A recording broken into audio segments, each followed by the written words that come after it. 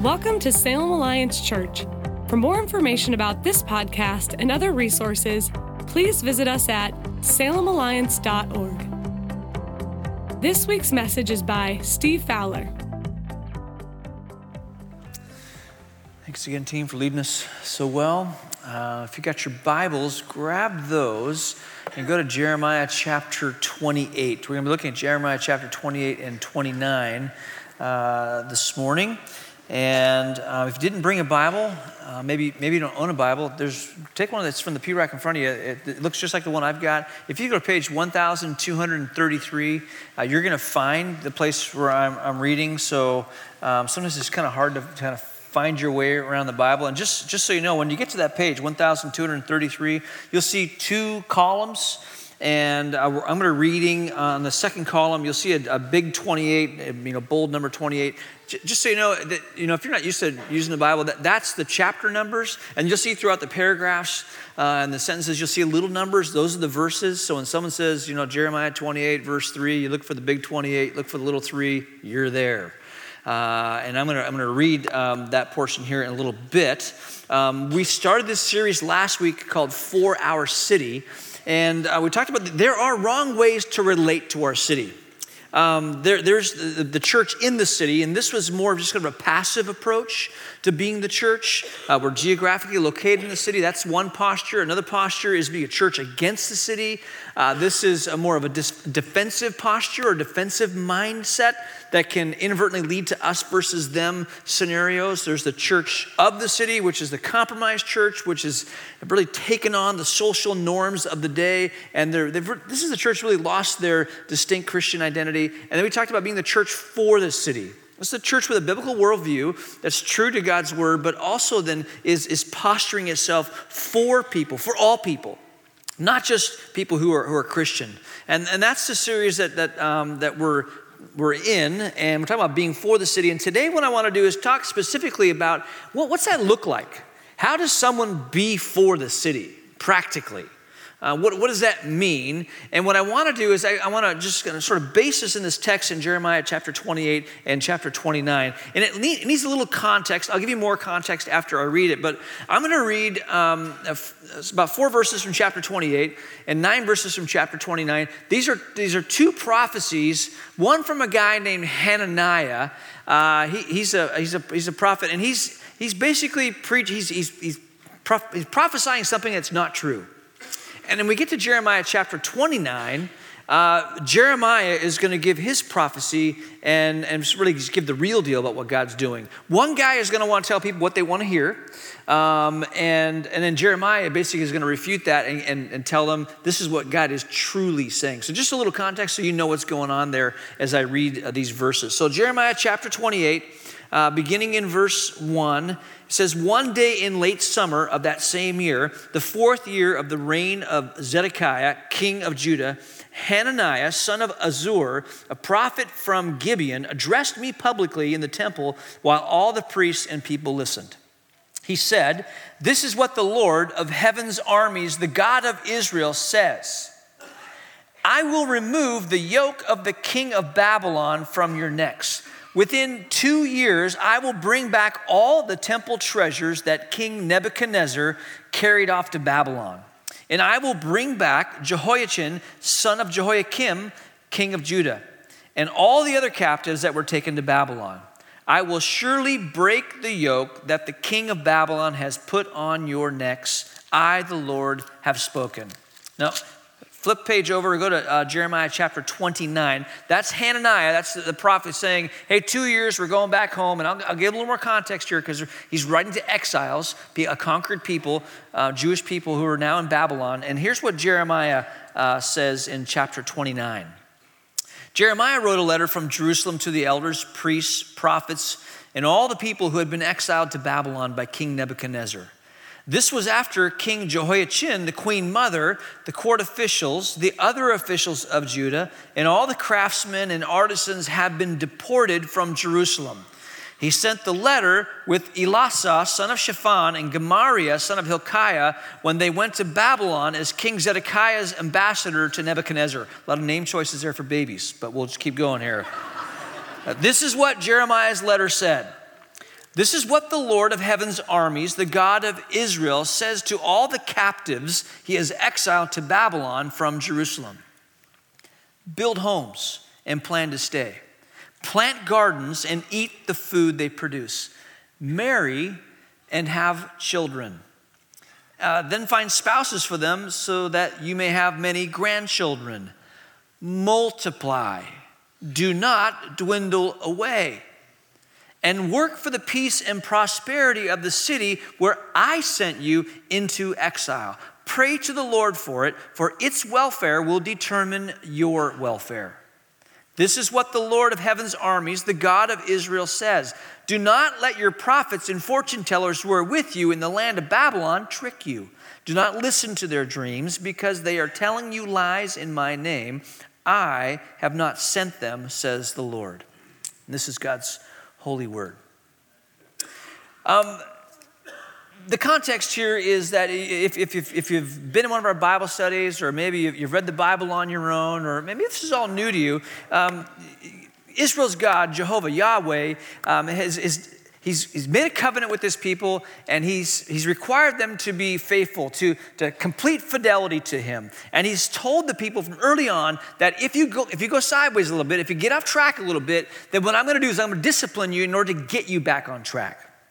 Now, if I discipline you and you don't get back on track, in fact, if you continue to rebel, if you become stiff-necked, if you refuse to listen, then I'm going to raise the bar a little bit. Things are going to get uncomfortable. In fact, if you are so rebellious that you don't listen to me at all, what I'm going to do is I'm going to allow another nation to come in and conquer you, and you will be extracted from Israel, and you will be taken into exile. And that very thing has happened to Israel. They are now in exile, and the nation that has conquered them is Babylon.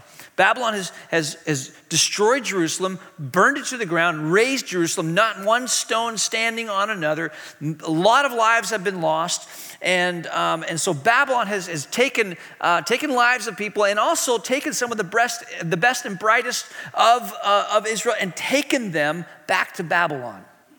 And there's a strategy to that, because there are actually several things going on here as the people are now exiles. There's three agendas. And really another picture of wrong ways to relate to the city and one right way to relate to the city.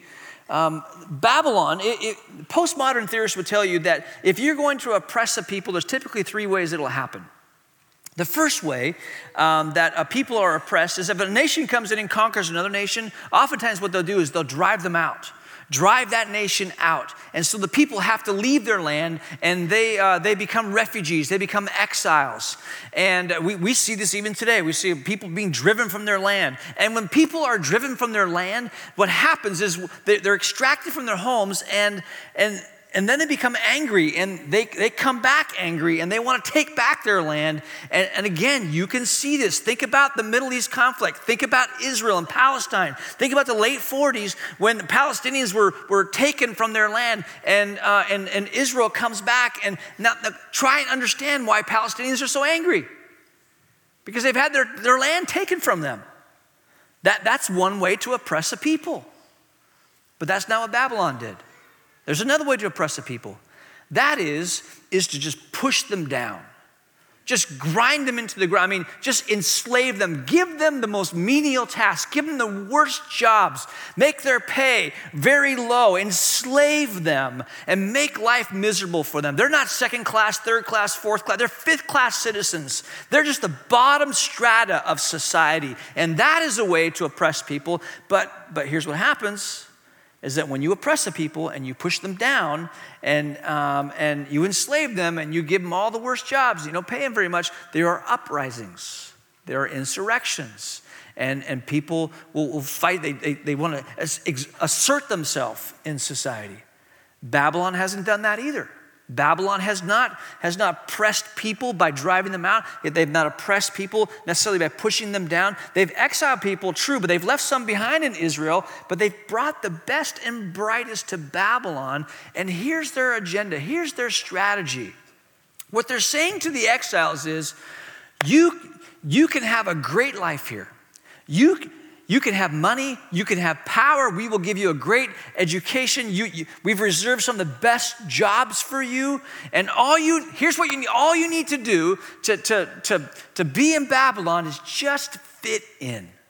I mean, just it's a fragmented society and everyone's sort of aligning themselves the Babylonian way and just fit in. Just think like us. Just fit in and you can have a place here in Babylon. And the strategy here of Babylon is a big word. It's called assimilation. Now don't think Star Trek, think blend in, okay?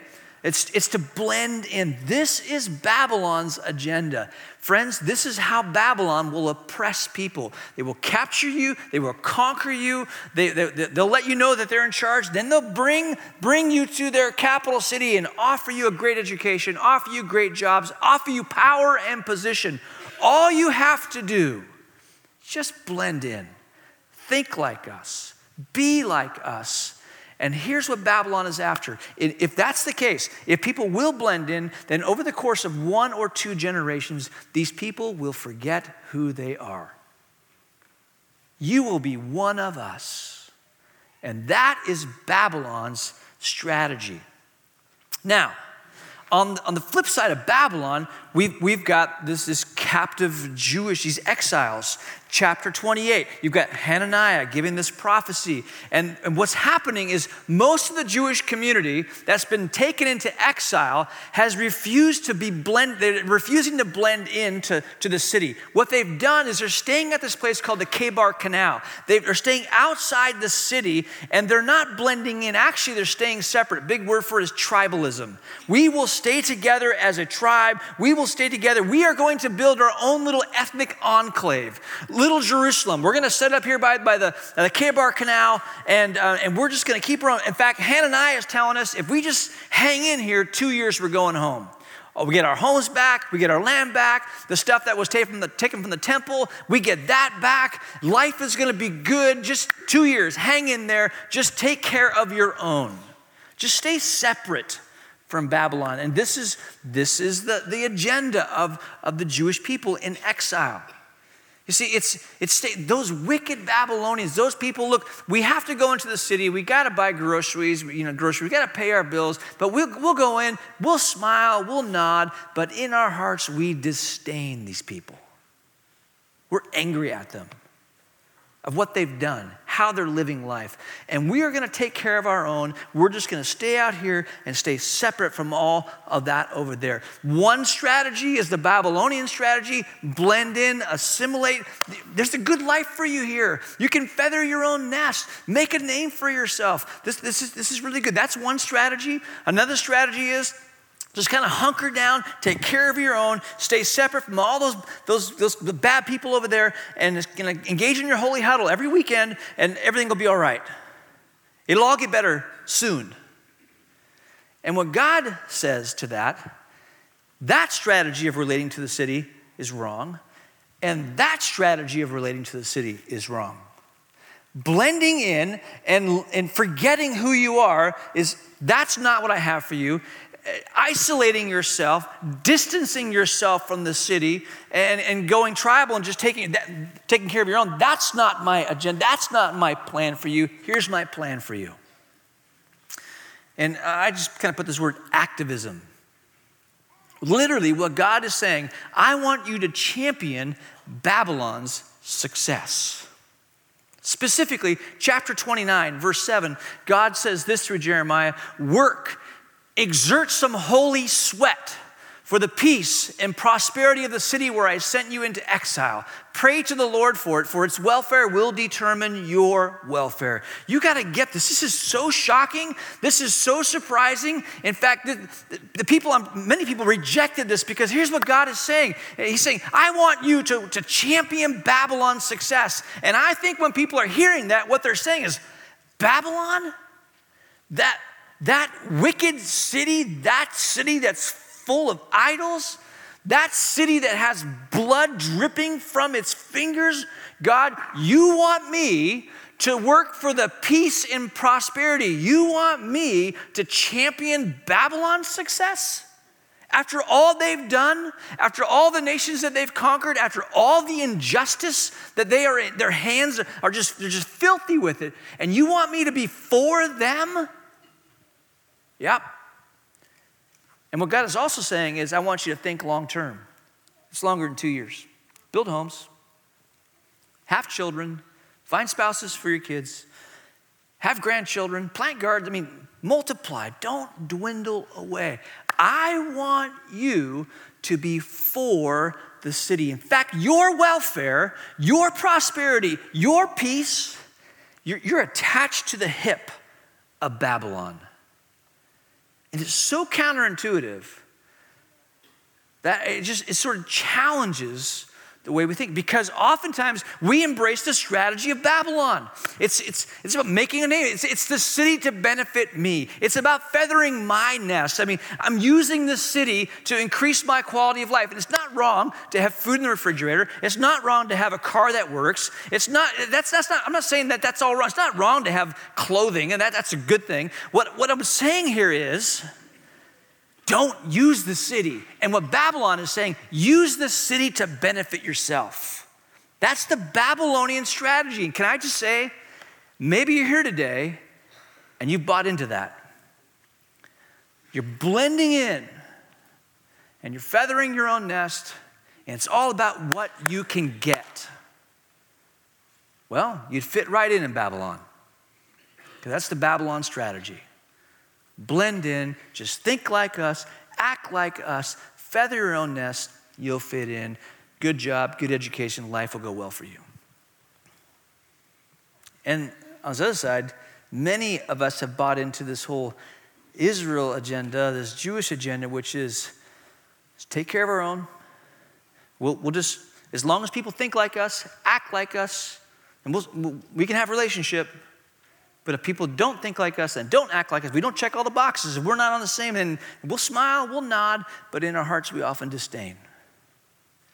And what God is calling people to is this championing of Babylon's success. And if you are a student at all of church history, what you'll see is when this happens, when there's a people who is for the city, the kingdom of God advances.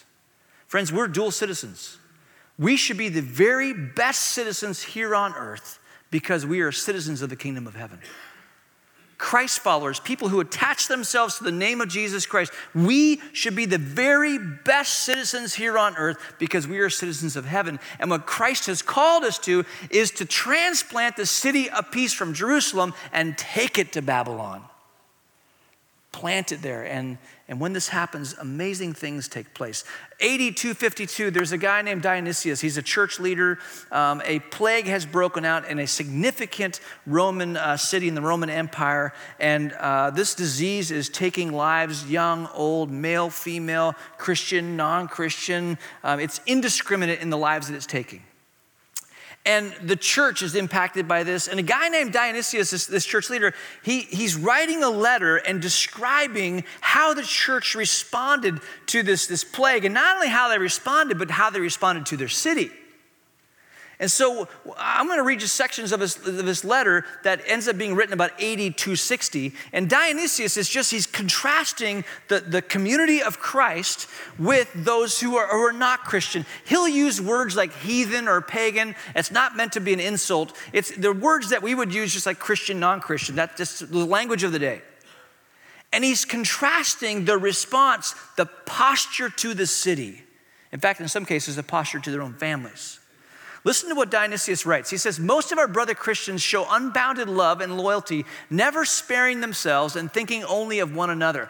Heedless of danger, they took charge of the sick, attending to their every need, ministering to them in Christ, and with them departed this life serenely happy, for they were infected by others with the disease, drawing on themselves the sickness of their neighbors and cheerfully accepting their pains.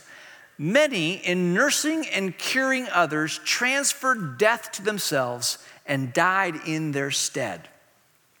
What he's saying is that when this disease struck this major metropolis, And when people were dying, what happened was Christians, yes, they cared for their own, but they went outside the boundary of their own. In fact, they went to their neighbors, people who did not believe in Christ, and cared for them and nursed and cared for them. And in some cases, the people they were caring for were healed. They were cured from the plague, but the people who were actually, the Christians who were caring for them contracted the disease, and many of them died. And so there was this unique, and the church, they felt like it was equal to martyrdom. They were so postured for their city that they just were caring for everyone. Now contrast this with his description of those who didn't know Christ. The heathen behaved in the very opposite way. At the first onset of the disease, they pushed the sufferers away and fled from their dearest. The sick, like half-dead creatures, could be seen staggering about in the streets or flocking around fountains in their desire for water. The sick died with no one to look after them. What was happening in communities that were non-Christian was when a family member was diagnosed, where it became evident that they had the plague, the family would push them out in the street because they knew that the disease was contagious.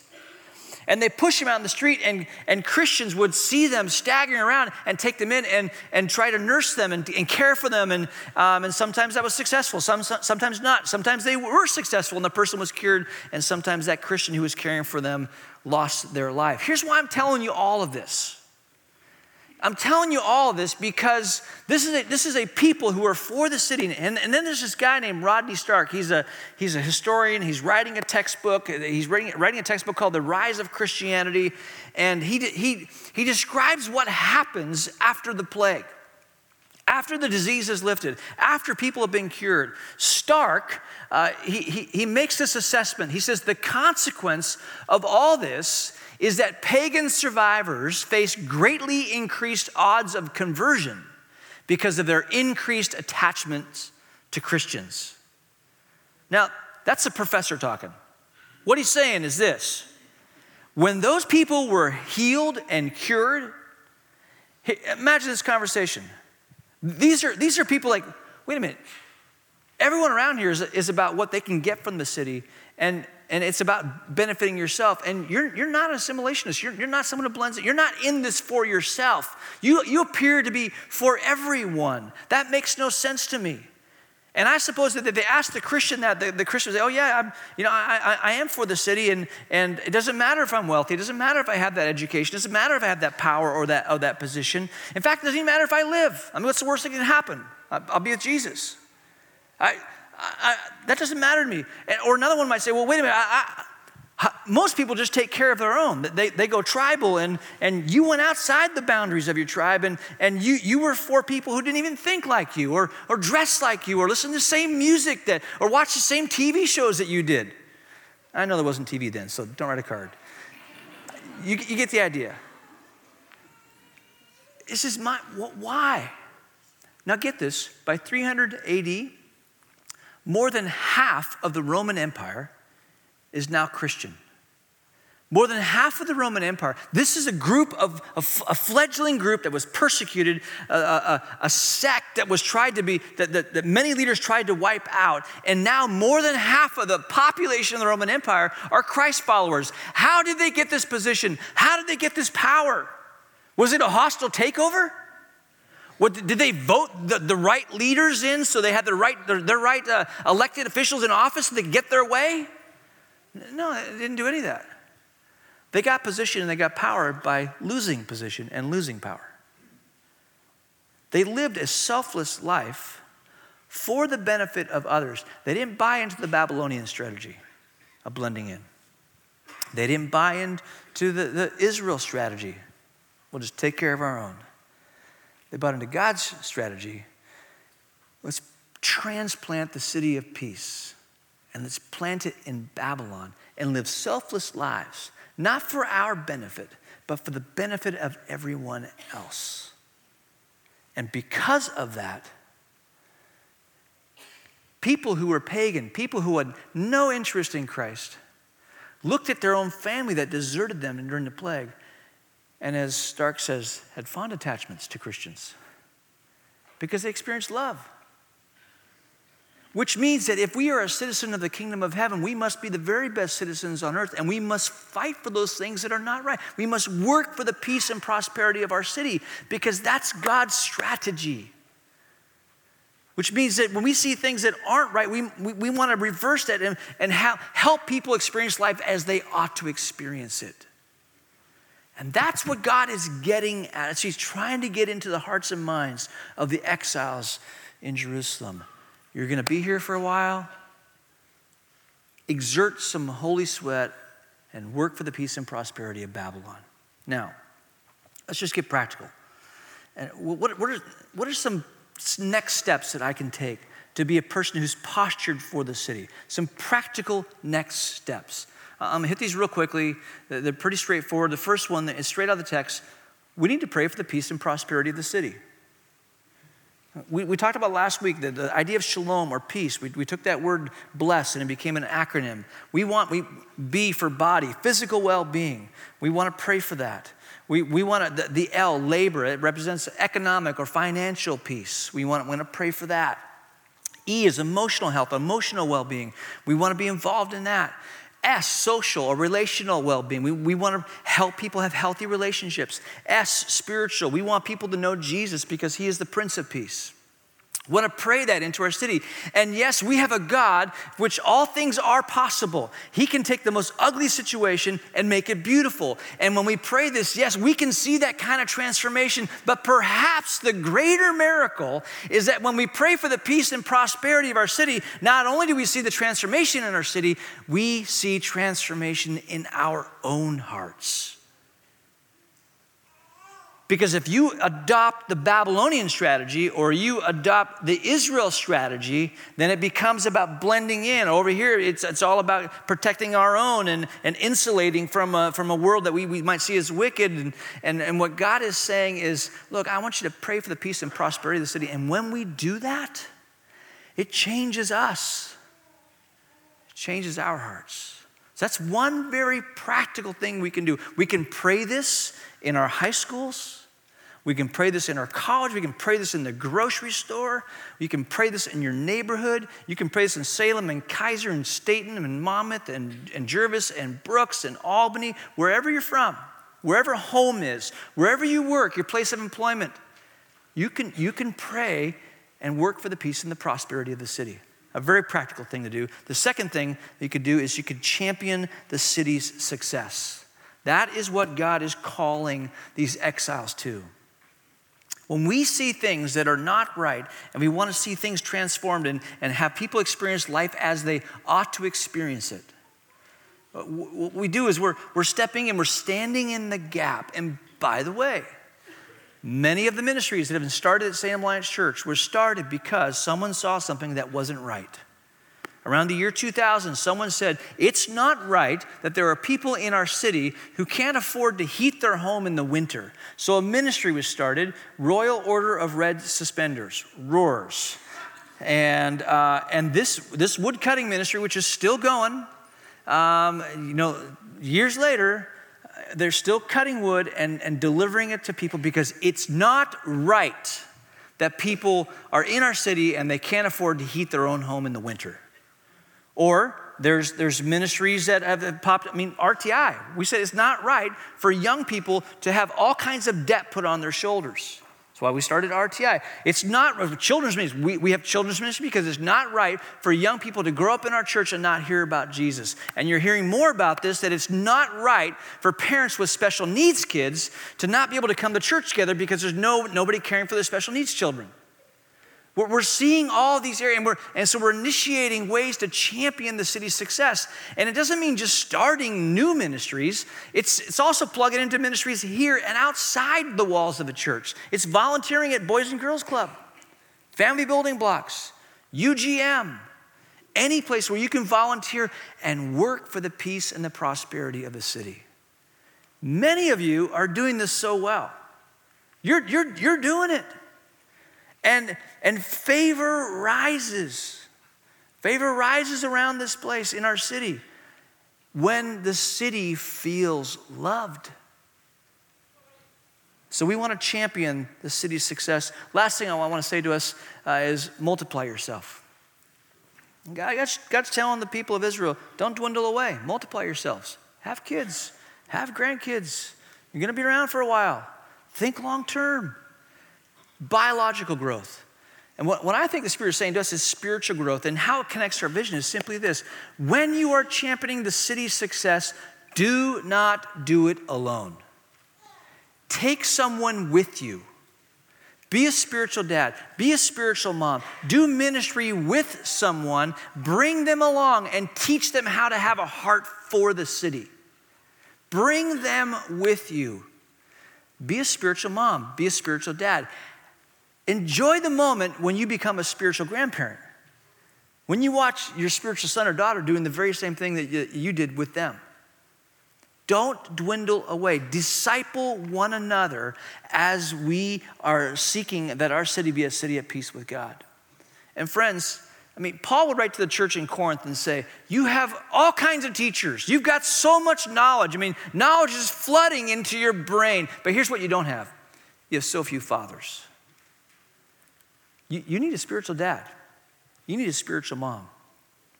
And the calling on your life is for you to be a spiritual dad, for you to be a spiritual mom. And some of you are already disqualifying yourself. So yeah, but you don't know, and my past, and I don't know all the Bible. I don't know what page Jeremiah 28's on. I didn't either. I had to look it up. You've got what it takes. God, your past will not disqualify you for the future God has for you. He redeems us. Don't disqualify yourself. Multiply yourself.